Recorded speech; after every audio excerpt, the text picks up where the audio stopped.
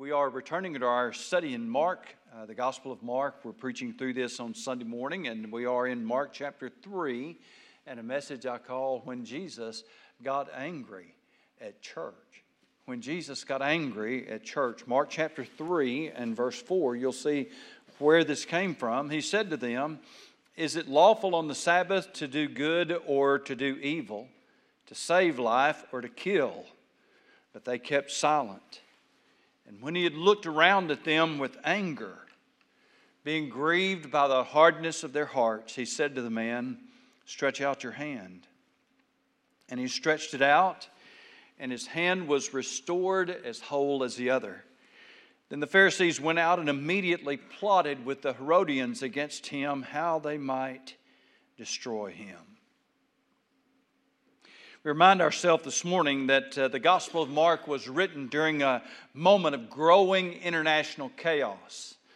And as the world was descending deeper and deeper into the darkness and madness, Mark gave them the truth about Jesus Christ, because they needed to know who Jesus is and what he was doing. And so today, as we find ourselves in a world growing deeper and deeper and darker into chaotic situations, we too need to be reminded of who Jesus is and what he's doing for us. Aren't you glad today that you serve the risen Lord Jesus Christ, the King of Kings and Lord of Lords?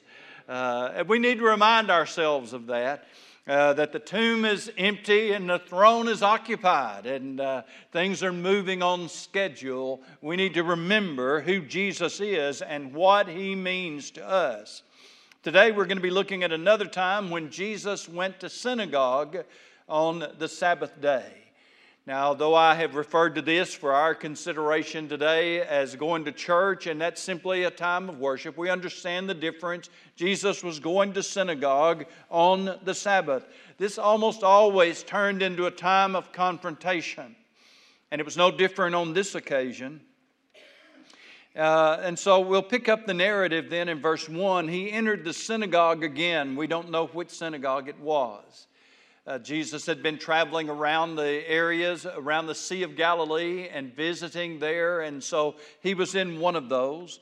And at this particular synagogue, Mark tells us, there was a man who had a withered hand. Something had happened. Luke tells us it was his right hand, so we know that much. And something had happened, whether he had had a stroke and he had lost the use of his right side completely, but the Bible didn't say that, just his hand, which would seem to indicate to us that it was some kind of an injury. Something had happened that had caused them then to be unable to use that hand. And as it always does when you can't use it, it just emaciates, draws up, and became completely unusable. Since Luke mentions then it was his right hand, we would be right, I think, in concluding that he was completely disabled by this. He was probably right-handed. Now, if you folks are as right-handed or as left-handed, if as the case may be, as I am, then you can identify with that. I can't paint very well right-handed. You don't even want me thinking about painting left-handed. I can barely use a hammer right-handed. You don't want me trying to use one left-handed. It's not a pretty picture. And so here's a man who's lost the use of his dominant hand, and that meant he was disabled in a time when there was no disability whatsoever, so that not only had he been injured and had all the effects of that injury to deal with, but he's probably also lost most, if not all, of his livelihood. He's there in the synagogue. This was not something that was unknown to them. This probably was his synagogue. We might think that all the synagogues in Israel were very large, but that's not the case. If you have a chance to go to the Holy Land at some time, you'll visit some of the synagogues that they've excavated, and most of them would fit quite nicely inside of our auditorium. They're quite a bit smaller than this. Jewish law required them to have 10 people in order to have a synagogue service. And so it was not uncommon for some of the people who were not that popular, but yet they still wanted to be a teacher and a leader of a synagogue. It was not uncommon then for them to go out on the Sabbath day and actually pay people to come in so they would have 10 people there. I'm thankful that I don't have to pay people to come to church. I tell you, I don't know what to do. I'm not going to say anything else about that today. I'm just thankful that we don't have to do that. But they did. They did. It was not uncommon. I want you to realize then that a synagogue of 70, 80, 100 people would be about average for their time. And so a man with a withered hand who was a regular person there, a regular attender at this synagogue, it would have been well known. He was there. He was there. He was there, and it was expected. But not only was this man there, but Jesus was also there. Verse 2 tells us then they watched him closely. Now this could have been the kind of watching that goes on with excitement and enthusiasm. I mean, here's the man with the withered hand. Here's Jesus. They could have been somebody bumping somebody. Hey, this is going to be a good day. We got a man with a withered hand here. We've got Jesus here. He's healing people everywhere. We're going to have church today. They could have been excited, thrilled. Who knows? Man, this is going to be good. That wasn't the kind of watching that was going on. They were watching to find something to criticize. They were hoping that Jesus would heal this man on the Sabbath so they could accuse him of blasphemy. And that was all they were looking at. Maybe you know that feeling all too well this morning. Maybe you work in a situation where you're under constant scrutiny, where a boss or maybe a coworker is watching you all the time, trying to find something that they can accuse you of doing wrong. You know what, if you have or you've ever had that, maybe you run a business and you've had customers who just came in and it seemed like they were just determined to find something wrong. Maybe you teach a class and you're dealing with students or parents who just come in with the assumption that something is wrong and they never see anything good that you do, but they're always bringing up something bad that you do. That's a terrible situation. It's awful if you have to live with that from a spouse. Some of you have it at home, or maybe children who have it from parents, or even parents who have it from children who never see anything good that they do. Nothing ever pleases them, constantly looking for something to complain about or to accuse them of, never seeing anything that was good. The fact is that Jesus knew that these people were watching. He knew, though, that this man was there who needed help. In all honesty, we have to say this morning that Jesus could have let this situation just move by and pass by. The injury that this man had been going on long enough that his hand is already withered up, so it's not life-threatening. It's not like he's bleeding. Jesus didn't have to intervene right then and there. He could have healed him on Sunday. He could have healed him on Monday. He could have waited until the synagogue service was over and the Pharisees weren't around, and he could have gone to him privately. Instead, Jesus deliberately escalates the situation. He calls the man out and he says to him, "You come forward." And how many of you know today that if Jesus Christ is calling you and telling you to come forward, that's what you need to do? All right? You may not have a withered hand. You might need to be saved. And if Jesus, by the power of the Holy Spirit, is calling you, the proper response is to say, "Yes, Lord." Maybe you need to come for baptism. Proper response is, "Yes, Lord." Jesus still calls out to people and tells them to come. And he called this one, and he did. And then he would immediately then pose that question. We'll see in just a moment, but we just need to see that Jesus was bringing this situation to the forefront. The Pharisees cared nothing about this man or his injury. They obviously didn't care anything about Jesus either, though Jesus was doing things that no man could do or had ever done before in a time when medicine was unknown, when the healing of people was just wasn't happening anywhere. But Jesus was healing people all over the place. Not only was he healing people, but he was also dealing with demons. And this was a time when demons were inhabiting people, and it was just an infestation of it everywhere, and doing horrible things and awful things and taking ruthless control of them. And Jesus was casting them out, and Jesus was healing people. But none of that meant anything to the Pharisees. They didn't care. They didn't care about the people who were hurting. They didn't care about the people who were healed. They didn't care about the man who was doing the healing. They were simply looking for something so they could accuse him of blasphemy. That's all they cared about. Might do us all good from time to time to remember that the only perfect man who ever lived faced a crowd doing everything they could to try to find something wrong. Now, you and I would quickly respond to this kind of scrutiny by saying, hey, I'm not perfect. Amen. I'm not perfect.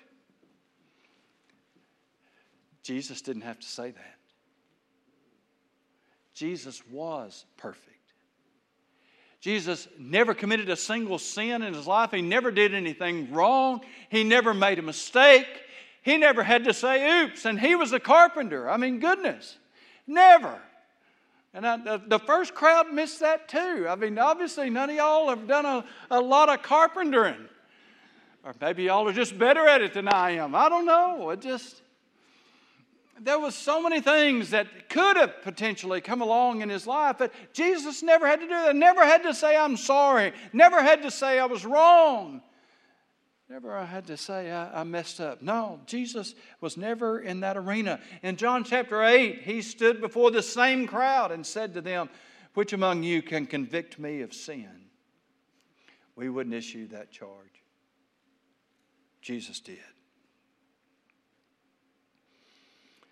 I also want us to know this morning that Jesus did not dodge the situation, though he could have. Just put it off. After all, you know how them people are. You don't want to get them stirred up. The Pharisees are watching. The Pharisees are watching. I want to tell you something this morning, crowd. The Pharisees are always watching. They never go away. Jesus didn't say, well, I could heal this guy, but, if it does it, then they're going to, The only way this crowd would ever be appeased is if Jesus would have submitted to them. And even that would not have done it, because if he would have submitted on this one thing, then there would have been something else. If he would have passed by on this one, it would have been something else. They were never going to be okay with what he did. They were never going to accept him. They were never going to change their mind about him. There was no way that he could appease this crowd. And so he raised then a very spiritual issue in verse 4 when he said to them, after he called that man forward, is it lawful on the Sabbath to do good or to do evil, to save life or to kill? Look at how Jesus framed the discussion. Good or evil, save life or kill it. This was a truth, you see, that could not be denied.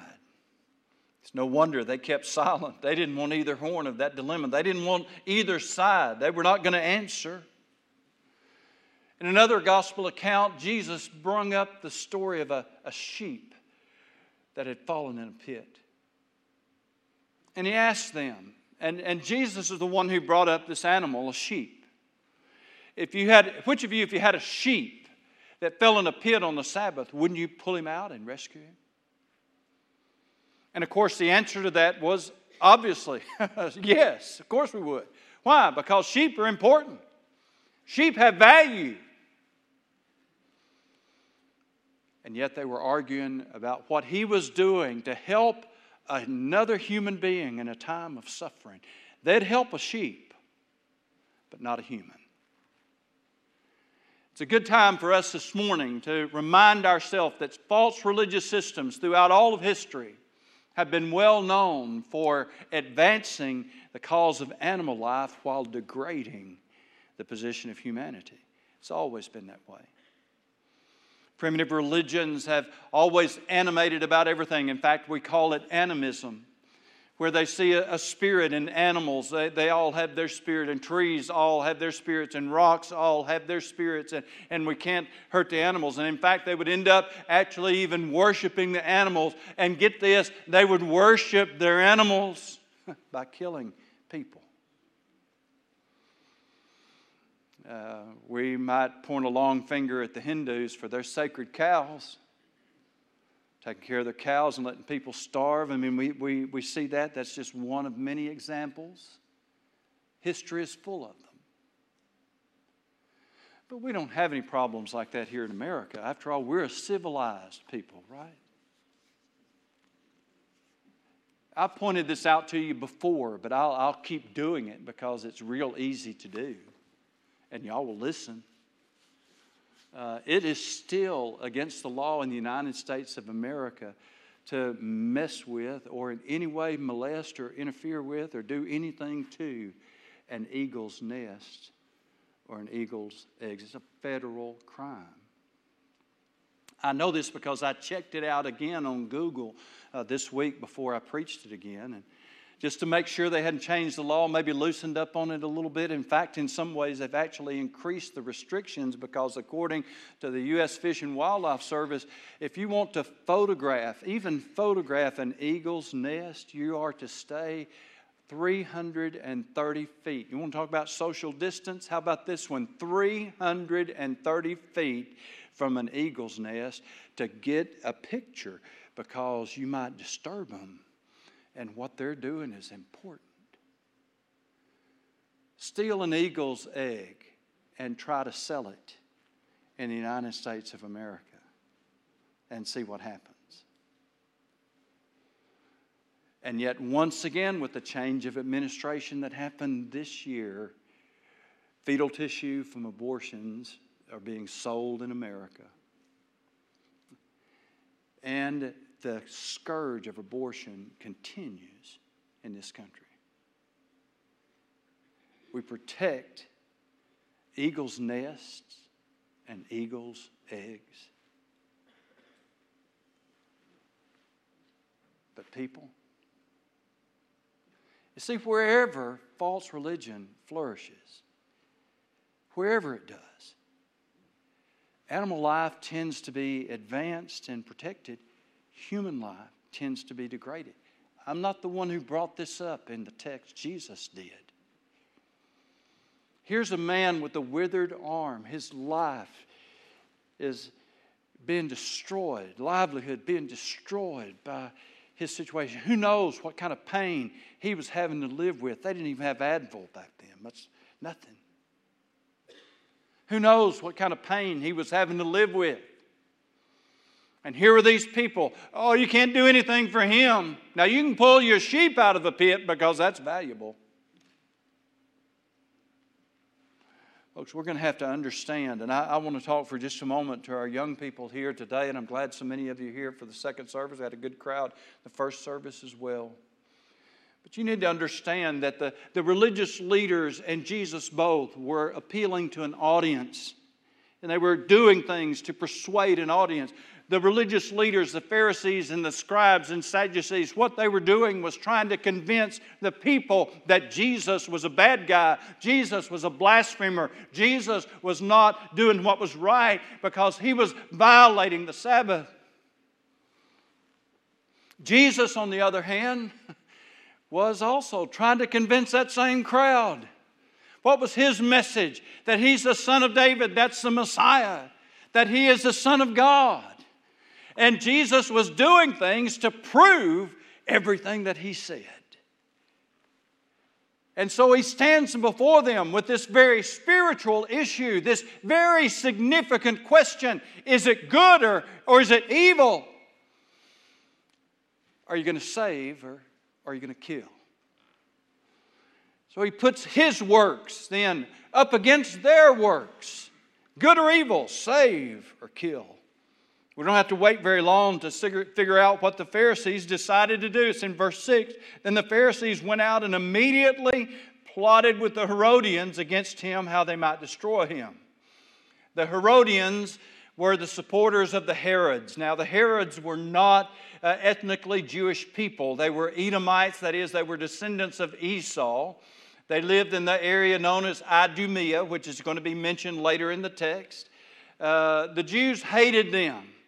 And yet the people who aligned with the Herodians were not ethnically Jewish. They were not religiously Jewish. They were the most liberal crowd in Israel at the time. So here's the Pharisees, the most conservative group of people, and yet they're partnering up with the most liberal group of people in Israel because both of them wanted Jesus gone. So what to do? What did Jesus do? He responded by doing what was obviously good. And he allowed the others then to go about doing what was obviously evil.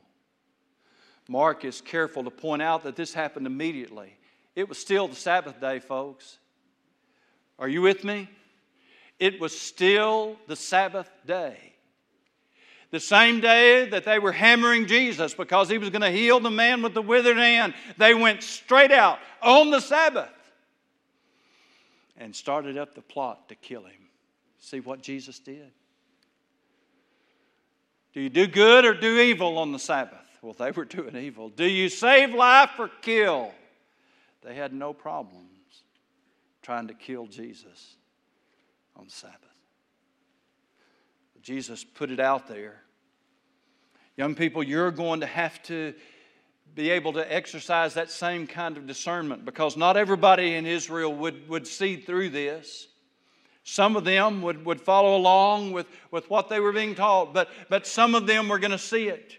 They were going to be able to see who was doing good and who was doing evil. And for us, it's just as simple as who's going to save life or who's going to take life. I thank God and am very proud to be able to stand on the side of a people who believe in saving life, both spiritually and physically, who believe that every human life is created in the image of God and every one of them is precious from the oldest down to the least of us and the most helpless, the unborn. We're all made in the image of God. We're all precious to God. We're on the side then of saving life. Who's on the side of killing? Young people, you're going to have to look at that and make that decision for yourself. I can't make it for you. I wish I could. If I could, I would. I'll preach it with all of my heart to you. But it's right here in the text, and Jesus is the one who brought it to us. Let me be quick to point out there's nothing wrong with saving a sheep. There's nothing wrong with protecting eagles or whales. I'm fond of eagles and whales. I really am. I could do without a few raccoons, I'll have to admit. They get on my nerves some. But I'm really fond of eagles and whales. But eagles are birds. Whales are mammals, animals. But people are made in the image of God. People give glory to God and to our Creator. And so Jesus put before this crowd and reaches across all these many centuries to put before us this simple spiritual test. Who is doing good and who is doing evil? Is it lawful to save lives or to kill? And young people, you need to look. You need to look and see who is doing good and who is doing evil. Look who is saving lives and who's on the side of taking them. The setting, the scrutiny, the spiritual issue. Now, notice quickly then what I'm going to call the Sabbath-friendly healing. He said to the man, stretch out your hand. Now, there was nothing wrong with stretching out your hand. Now, if he had told him to reach in his pocket, they might have had something to say about it. Other times, Jesus would tell that man, remember when he said, take up your bed and walk. He did that knowing fully well what he was doing. But there was nothing in this command that would violate the Sabbath. What did he ask him to do? Stretch forth your hand. They did this all the time.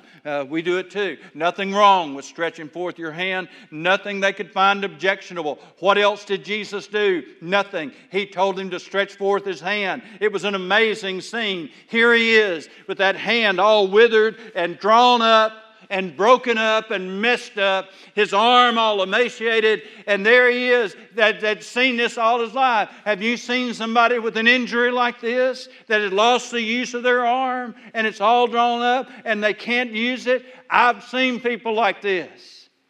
I knew a polio victim one time whose arm was this way. I've seen it. You've seen it.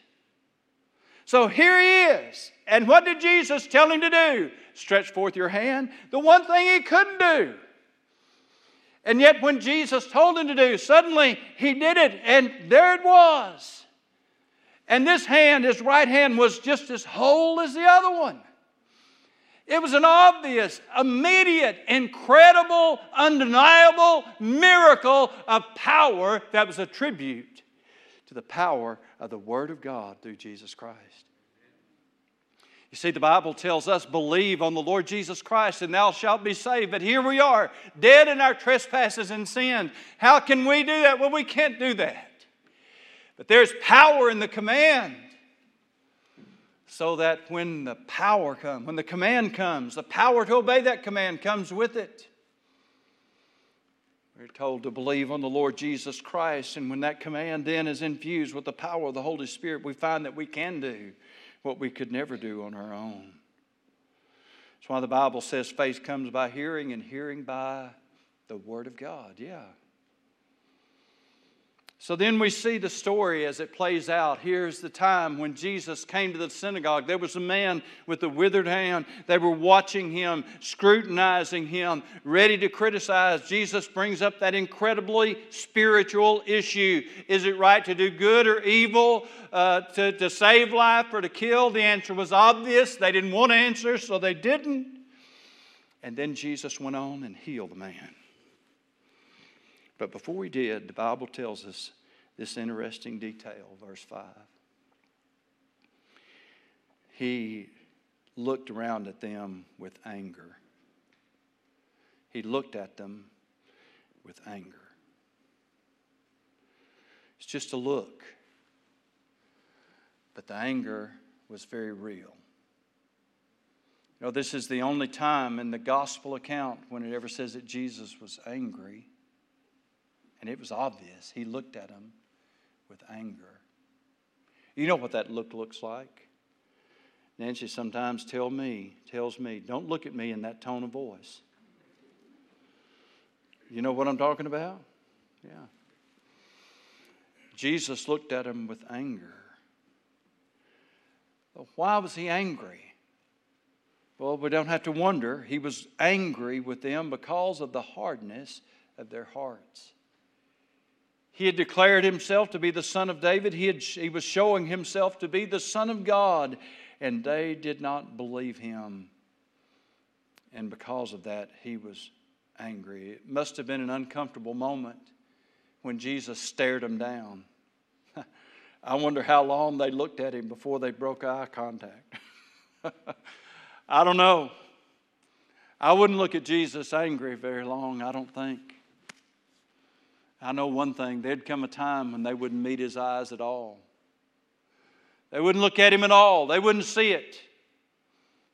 Because they'd have their face on the floor before him.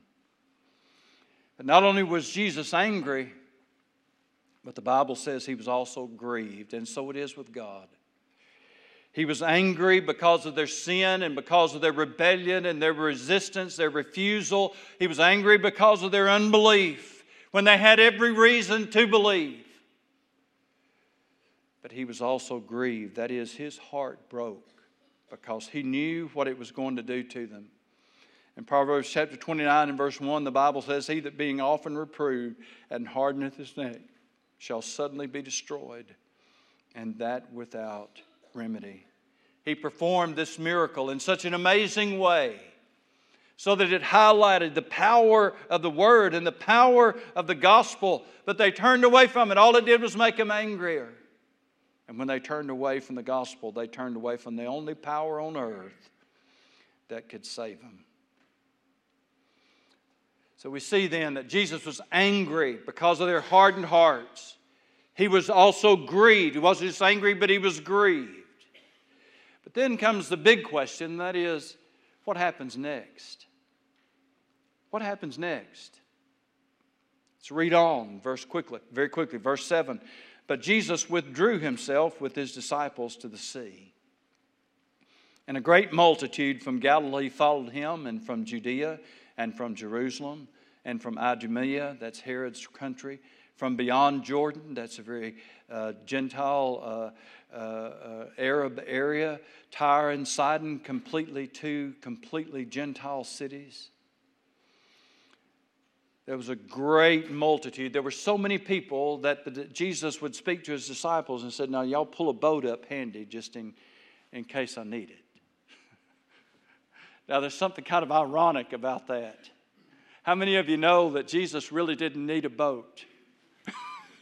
This is a guy who walks on water, okay? So he could have done without the boat. When he does something like this, he does it then for our benefit, for the disciples' benefit. There would be times when he would step into a boat and maybe pull back and use that way that audio travels better on the water. You know how sound travels on the water. Jesus knew it too, after all. He's the one who made that rule, okay? And so there would be times when he'd step out in a boat and go out and address the crowd, but He just wanted us to notice. This was a crowd of people. Here's the Pharisees who were rejecting him, the religious leaders who hated him and who were on that very day conspiring to kill him. Meanwhile, there's this huge crowd of people out there. And Jesus went out there and started teaching them and healing them. And they just thronged him and pressed up to him, because all they wanted was to get close to Jesus. What a contrast. You see, Jesus didn't get mad and go off and pout for 3 months. Didn't happen. Didn't get any amens on that, so we can just say, ouch, and move on.